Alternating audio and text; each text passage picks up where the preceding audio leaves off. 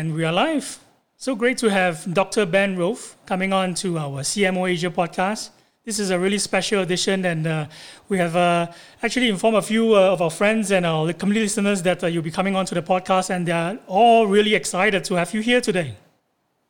Well, thanks. It's a real pleasure to join you. First time. That's great. I think we met less than a month ago when I think we were attending this great event at his Straits Clan. So that was That's like right. some time back, right? So many things have already changed so rapidly since then. What's happened? Yeah, and maybe tell us a little bit about how has the past few weeks been for you, like, since the last time we met at the Straits Clan?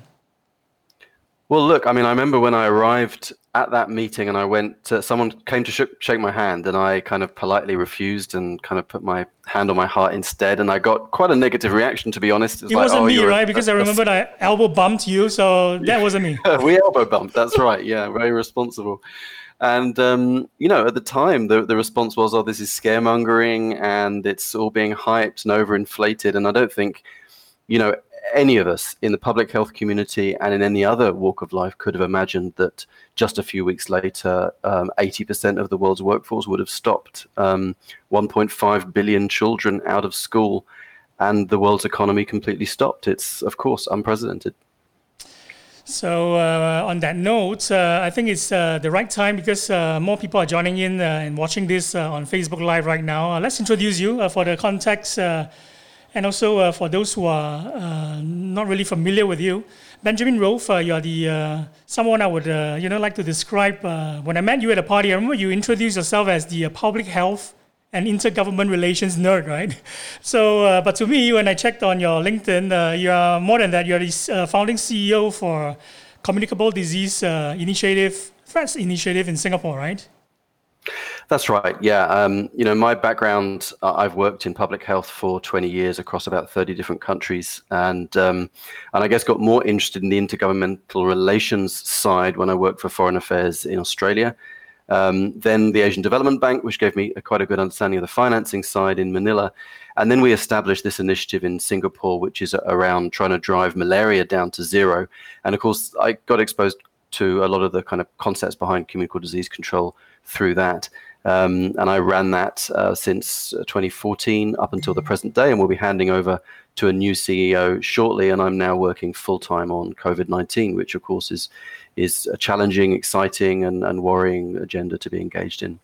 And we're going to deep dive straight into this elephant in the room because it's the main topic and it's the one thing that is affecting everybody around the world.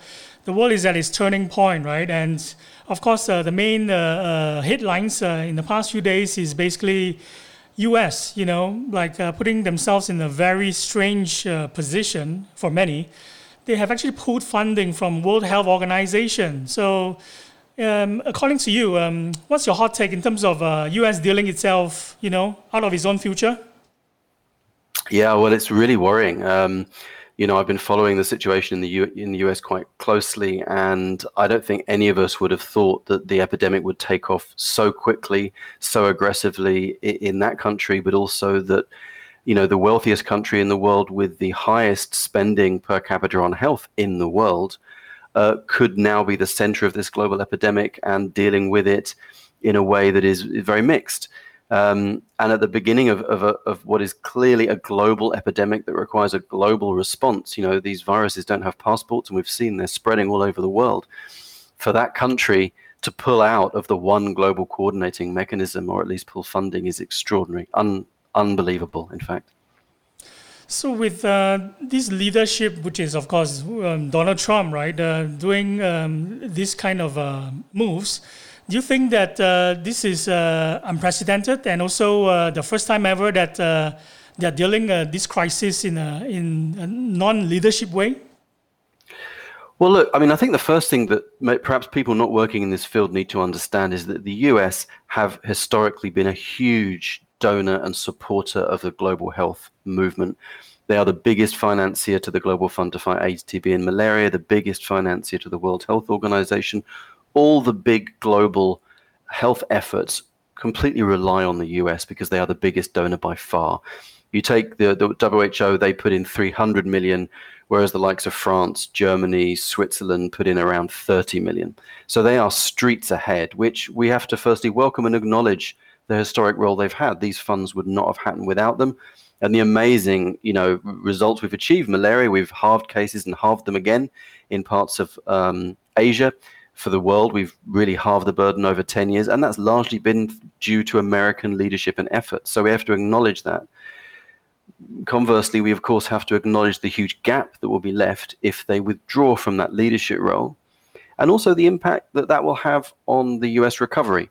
The US relies not only on them getting ahead of the epidemic, doing more testing, contact tracing, lockdowns to try and get the economy back up and running, but they also rely on the whole world doing that simultaneously, because otherwise we're going to be seeding new clusters through international travel and international trade. We have to do this together as humanity, if you like. And for the US to pull out of that effort is incredibly short-sighted. So with the fate of a United Nations agency, right, which is World Health Organization, that is already running on a budget that is smaller than maybe even a district hospital, and they're going to be determining the life chances of billions of people. What do you think will be the next few months or the future for those around the world, and what can we expect? Well, you've got to remember that, the US has a huge amount of domestic capacity. And although the response in the US has been disappointing, particularly with the slow testing, they have all the expertise they need. They have the finances to get on top of this epidemic if there's the political will and if they listen to the experts. The rest of the world, in many cases, are not quite so fortunate. There are many countries that rely very heavily on WHO, World Health Organization, technical expertise. And of course, also the WHO have this very important role of interfacing with the academics, working out what is the best practice, and then providing guidance to countries in how they can most efficiently tackle the epidemic. Now, it will be a completely hollow victory if the US manage to get on top of their own epidemic, but huge nations like India, Bangladesh, Indonesia, Philippines, with combined half the world's population, if they fail, then the world economy will not restart and America will not be great again, because, the US is completely reliant on the global economy.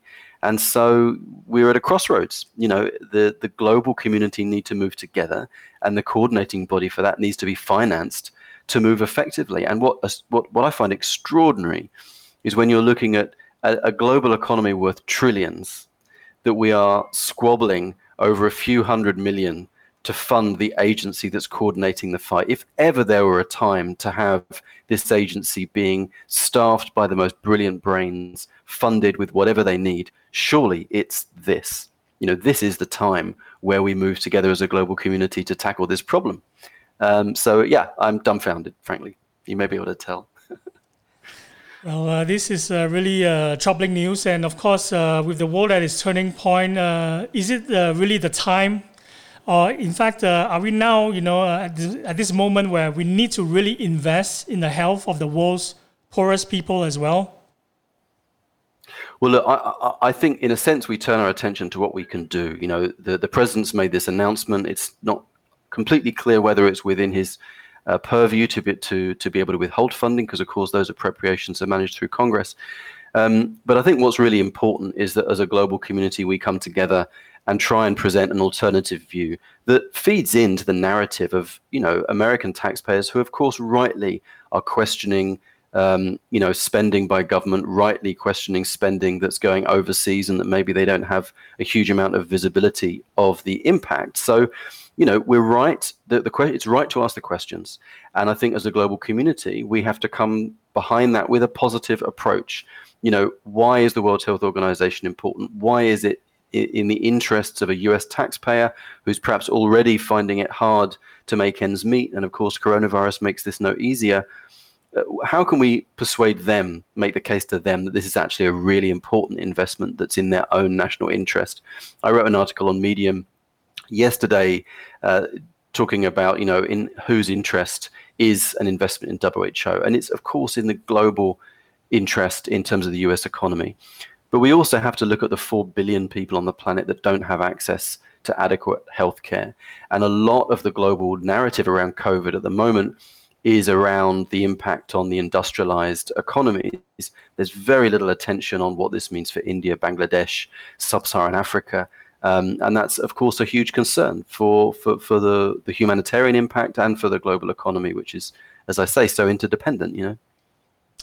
So, like in Singapore, right? In the context of Singapore, recently we've seen a spike in the numbers of those who are, they are not amongst the middle or the higher class of the society. They are basically foreign workers who are housed in dorms, and we see a huge spike in the number of cases in terms of the hundreds, and it's getting worrying. And of course, these are the people who are probably, the least priority, in the beginning, because this is actually quite natural for the Singapore government to really focus on its own people first.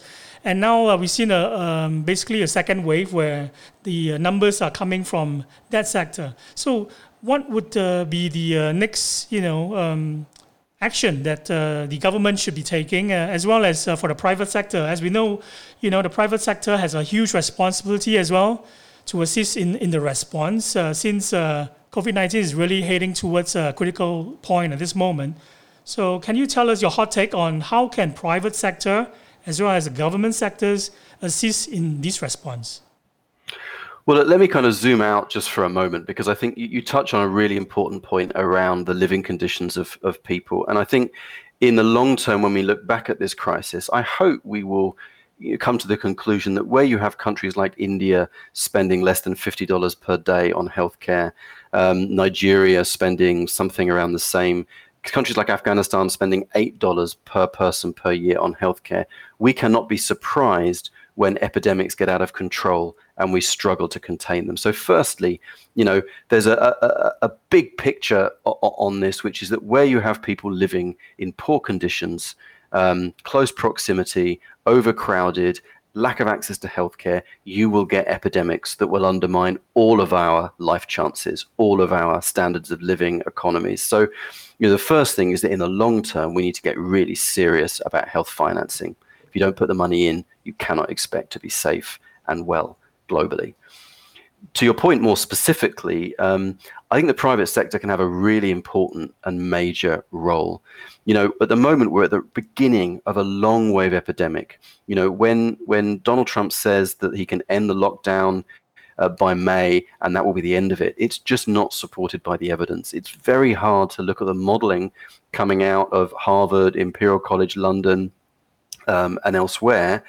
It's very hard to come to the conclusion that a single wave of control can do this. This is going to be likely 2 years of on and off measures, and we will get better and smarter at implementing those measures, which is a good thing. So we'll find ways to reduce the transmission in the population with less and less harm. But it's going to be a long road. It's going to be a tough 2 years. These measures are going to be around. And it'll have a huge impact on the private sector, on the economy. Now, governments at the moment are using every tool in the arsenal. They're locking down, they're closing schools, they're doing everything they can. Aviation stopped, the whole 9 yards.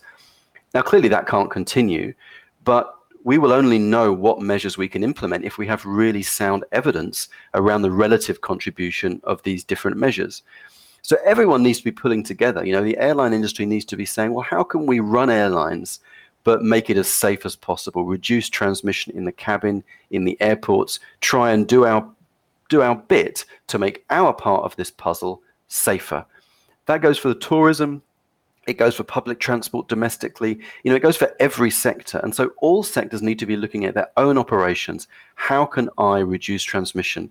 Home working, if that's going to be 2 years, how can we make that a great experience for our employees? How can we make sure we are as profitable and as functional as we can given this constraint?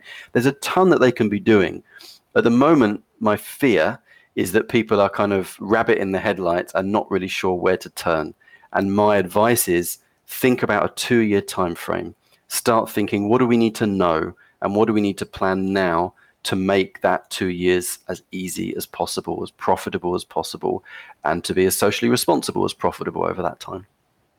I think your 2-year this time frame is definitely not unreasonable, because from how things are panning out as well around the world, and many countries are still reacting rather than responding to this really, really, perfectly. Even Singapore, is finding it very tough to cope, with resurgence of second wave. So 2 years is definitely a reasonable amount of time. And for someone like yourself, and also for me, we are always, jet setting and flying around the world for conferences, and basically, our work requires a lot of traveling. And of course, the key questions for everyone who's a traveler, of course, a business traveler, and also for yourself, because I think you are an aviation enthusiast, right?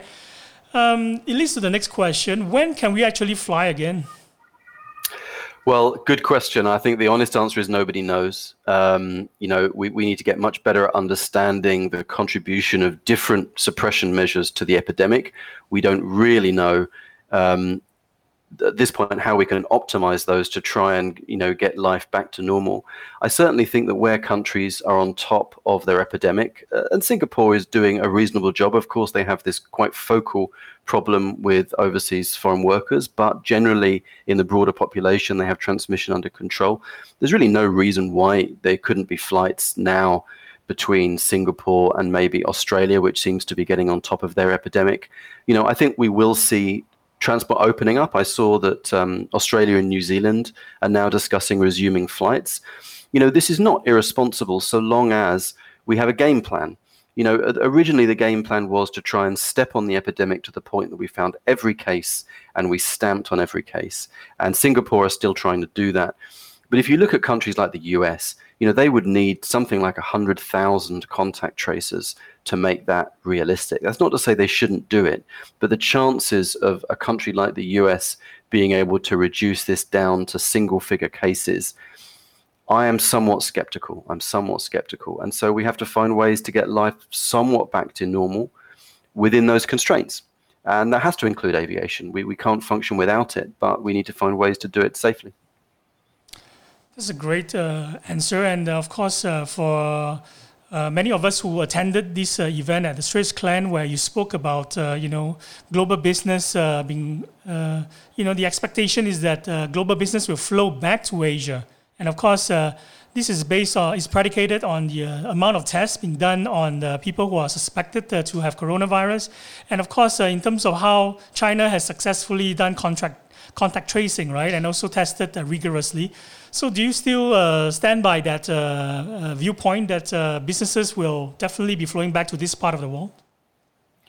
I think so. I think certainly, myself and some others a few years ago discussed the need for credit ratings agencies to start taking into account health security capacity when they rate countries for credit rating. And, boy, was that prescient in a sense. No one is now going to fail to take that into account when they rate a country. Can this country survive a crisis like this? Ironically, the US scored quite well in some of those assessments, but it hasn't borne through into practice. And countries like Singapore and China have really shown that they are able to mobilize and keep on top of this epidemic really quickly. I think that businesses will recognize that and realize that they are safe places to trade near huge markets.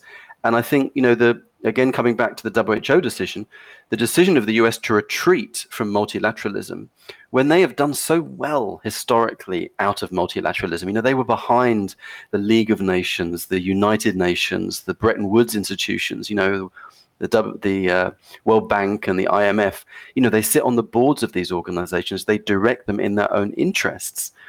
For the US to retreat from what was their unique advantage is extraordinary. And of course, the likes of China will step into that position. China are already now exporting masks and ventilators and experts all over the world. And it's very much appreciated. The US are not doing that. The US, in fact, asked their own aid program to try and find ventilators and protective equipment from developing countries and ship it back to the US. It's the opposite of leadership. And I think the likes of China will draw a dividend from that. And, I have to say quite rightly in the circumstances. So this is definitely something that businesses will be, paying very attention to because of the developments which are basically changing so rapidly. Every day, a decision could actually set a country or even the prospect of, early recovery on the either the wrong path or the right path or the wrong direction. But they all go back to the same road again. And of course, everyone expects if the right response will be able to get out of this pandemic, based on the amount of efforts that they put in and also the strategy and the right decision that they make. So I think we can put to bed the elephant in the room right now and maybe dive deeper into your personal life. Of course, you're very interesting to our community listeners, and most of us are also very intrigued by the career path that you had. And of course, you have a really remarkable career journey, right? Maybe tell us in terms of how this year has been like for you personally, and also career or business-wise since 2020 started. Yeah, it's been crazy. I don't think any of us could have foreseen where we would be. And I had, following quite a long time working for large institutions and then running this NGO in Singapore for 3.5 years. I was ready to do something else and planning to set up an advisory practice looking at health financing and intergovernment relations on public health. I would have, of course, never anticipated that intergovernmental relations and communicable disease would suddenly become such a critical issue. So it's a fascinating time to be working, with that experience between foreign affairs, financing, and health. So, it's extremely motivating and extremely stimulating. But of course, as a human, it's also, very worrying. And, I think everybody has been on an emotional journey with this, of coming to terms with the gravity, coming to terms with the humanitarian impact, starting to see people on Twitter losing their loved ones and, a kind of outpouring of sympathy and grief. It's a very human experience. So, for me, there's an intersection of the very personal and the professional. It is quite all-consuming, but I think that's the case for most people at the moment. So how has the pandemic really affected you? In terms of what have you been doing to cope with the pandemic pre-lockdown? And during the lockdown as well, what went through your mind when you first heard that, you have to be put, your country has to be put on lockdown? Well, it's of course, it's an extraordinary thing to come to terms with. And, I lost some sleep over it. And, I'm quite a keen aviator. I like to fly small planes when I can. And of course, all of that has stopped. I'm a keen meditator, and I've found much more time for meditation, which is Fantastic. A good thing. Doesn't do much for the waistline, though, and I've definitely been overeating. For everybody, right? Yeah. I was reading something yesterday saying if you thought toilet rolls were in short supply, wait till the hairdressers reopen. Oh, yes. So no one's looking at their best at the moment. So yeah, it's, I think people are finding new ways of being. And I think one, quite beautiful thing through all of this has been reconnecting with people. And, people have had to make a conscious effort to build some sort of social life and support network. I talk to my parents more than I ever did. I talk to my family more. I've reached out to old friends who I've lost touch with. So, it's been a kind of bittersweet experience for me. And I think that's also replicated for many people. I don't know if have you found something similar? Yes, I think I feel that my empathy levels have actually risen to its maximum ever, in my life. So it's like I see, many people either, worried about losing their jobs, or some are already retrenched, or businesses have to close down, right? So these are the news that you're getting basically on a daily basis, and you're hearing all this bad news. But there are also many people in different industries who are, getting together. They form support groups together. They are, of course, starting more Facebook community groups as well, which is a great thing. And they don't just form groups and just complain or be negative about the situation, but they are thinking of new ways to help one another. So I think yesterday I started a podcast with a person that I really admire. He's basically the godfather of fashion industry in Singapore, and his name is Daniel Bowie. In fact, give a shout out to him. We did a podcast series together. It's co-produced by CMO Asia Podcast as well. And what happens is that every day he brings on a lot of people with huge empathy. They are basically leaders in their field as well, from fashion, from events, from all kinds of verticals. And they are all talking about what they can do to help. And of course, what really inspires me and basically also make me feel like I'm not doing enough, I want to do more, is that when I hear stories like that, like for example, the president of the models and fashion community in Malaysia, they actually put out videos of teaching people how to use clothing material to create face masks, for example, or make medical suits for the doctors and nurses due to the shortage over there. So these are the things that people are getting really creative and really inspiring back to people like me, who is basically just helping the way I can, which is to produce podcast episodes like this. And basically trying to help communities like this over-communicate. And of course, they have messages to send out. And the message that they're sending out is not to, of course, dwell. Basically, if there are anything that we can do to help others, this is the best time to do it. And of course, people are sitting, at home and probably trying their best to exercise. And of course, failing miserably, me included. It's like adding on 5 kg over the weeks, and but these are actually not important, and it's basically the least important things right now. And the more important things definitely is about how to really tackle this situation, and of course feeling for others as well. So in fact, this leads to the next question, like how are the other members of your staff or your peers or your colleagues, how are they coping? Well, I think, I appreciate what you're saying. I think there is this sense of solidarity. And I've really noticed amongst, the team in Singapore for the Asia Pacific Leaders Malaria Alliance have been meeting every day. They've been having social hangouts online.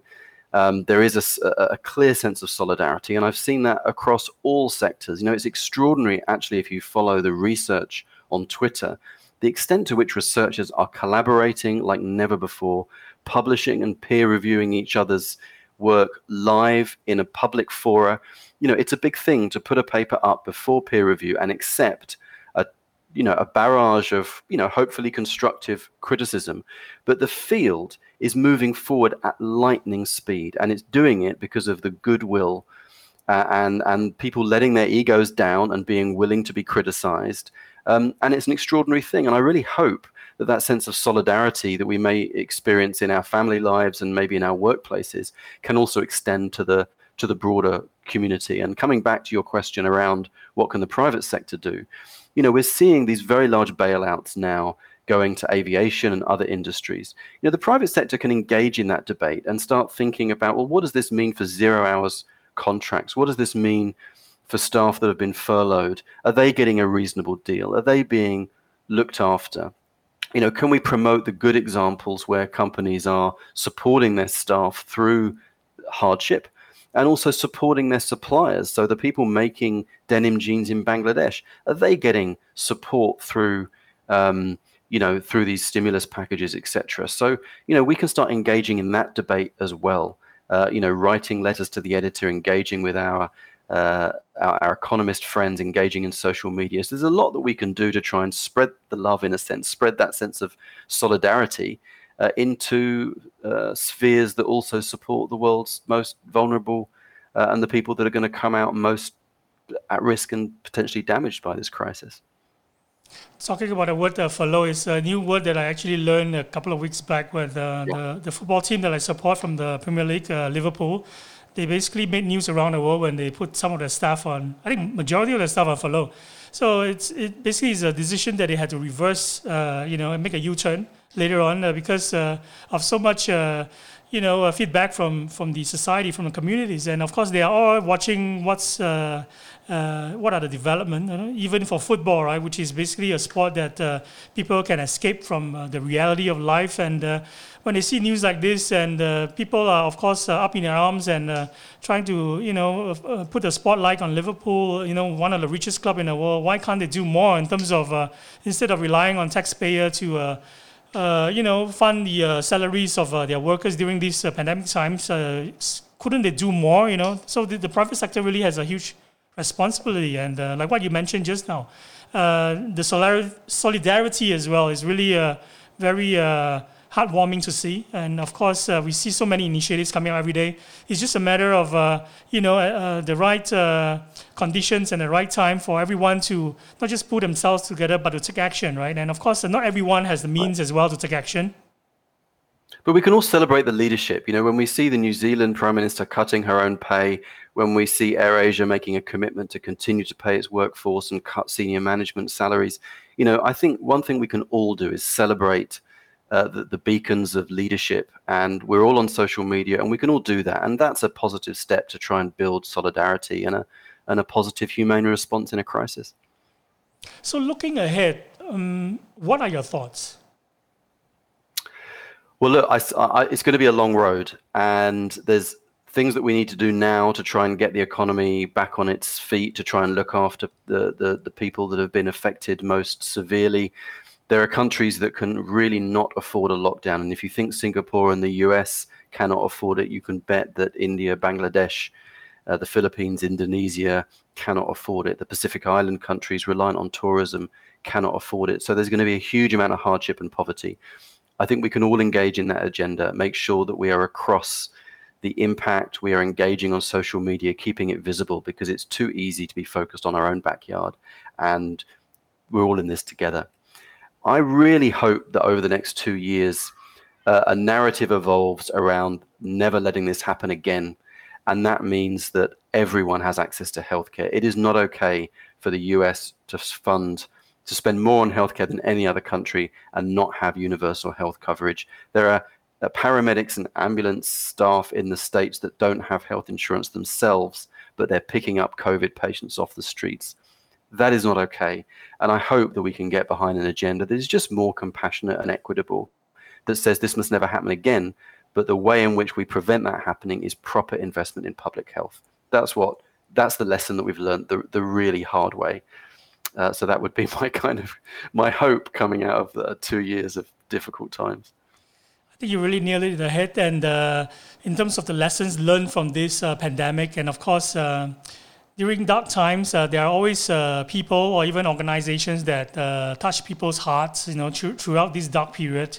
So for you personally, anyone has touched your heart during these dark periods? Many. I think the leadership that we've seen from some administrations has given us hope. If you look at Trudeau, if you look at the leadership in New Zealand, at a government level, there's been a lot of compassion and a lot of straight talking, and maybe not so many egos and not so much hyperbole. So that's something that's really appreciated. Again, the academics, I think, have been extraordinary, really hardworking, open to criticism. And I would call out Imperial College in London. I'd call out Harvard Chan School. Many others have been extraordinary. The School of Public Health in Singapore as well. Hong Kong School of Medicine has also been outstanding. So, really strong leadership there. Many of the NGOs also have been really outstanding. I have to say, I think many of the aid agencies have been very slow to move. And I'm really, if you ask where does leadership need to come from next, I think the aid sector really needs to step up. The UK, Australia really need to engage. And it would be great to see Singapore start establishing an aid program. They've already been leading the region and starting to support their neighbors. I'd like to see much more leadership from Singapore. They have the capacity and the experience. They would benefit themselves. It would be fantastic if a legacy from this was a really solid aid program coming out of Singapore. So we have hit the 30th minute mark, and I really appreciate your time to get involved in this podcast on Facebook Live. So maybe do you have a parting message for anyone who's tuning in, and of course any other people you want to put a spotlight on? Well, parting message, just wash your hands, stay safe, stay indoors, and then going forward, just make sure that if we try and live our lives in a way that is not conducive to transmission, we can open up the society to the extent to which people behave. And if people can be very mindful of their own behavior, the chances of us being able to return to normal more quickly are much greater. So, be considerate, be compassionate, stay at home, wash your hands. I think that's the message, and repeat. That's brilliant. And I really love that. So thank you once again. And I look forward, once we are over the other side of the coronavirus, to pay you a visit, finally at your office, and do in-person sit-down discussion or conversation on the CMO Asia podcast. So that day when Excellent. this finally takes place will be an awesome day. So I'm really looking Yeah, forward to that. it'll be great to come out the other side. Wayne, thanks so much for your time. Really appreciate it. Great to talk to you. Thank you, Ben. See you soon. Take care. Take Bye. care.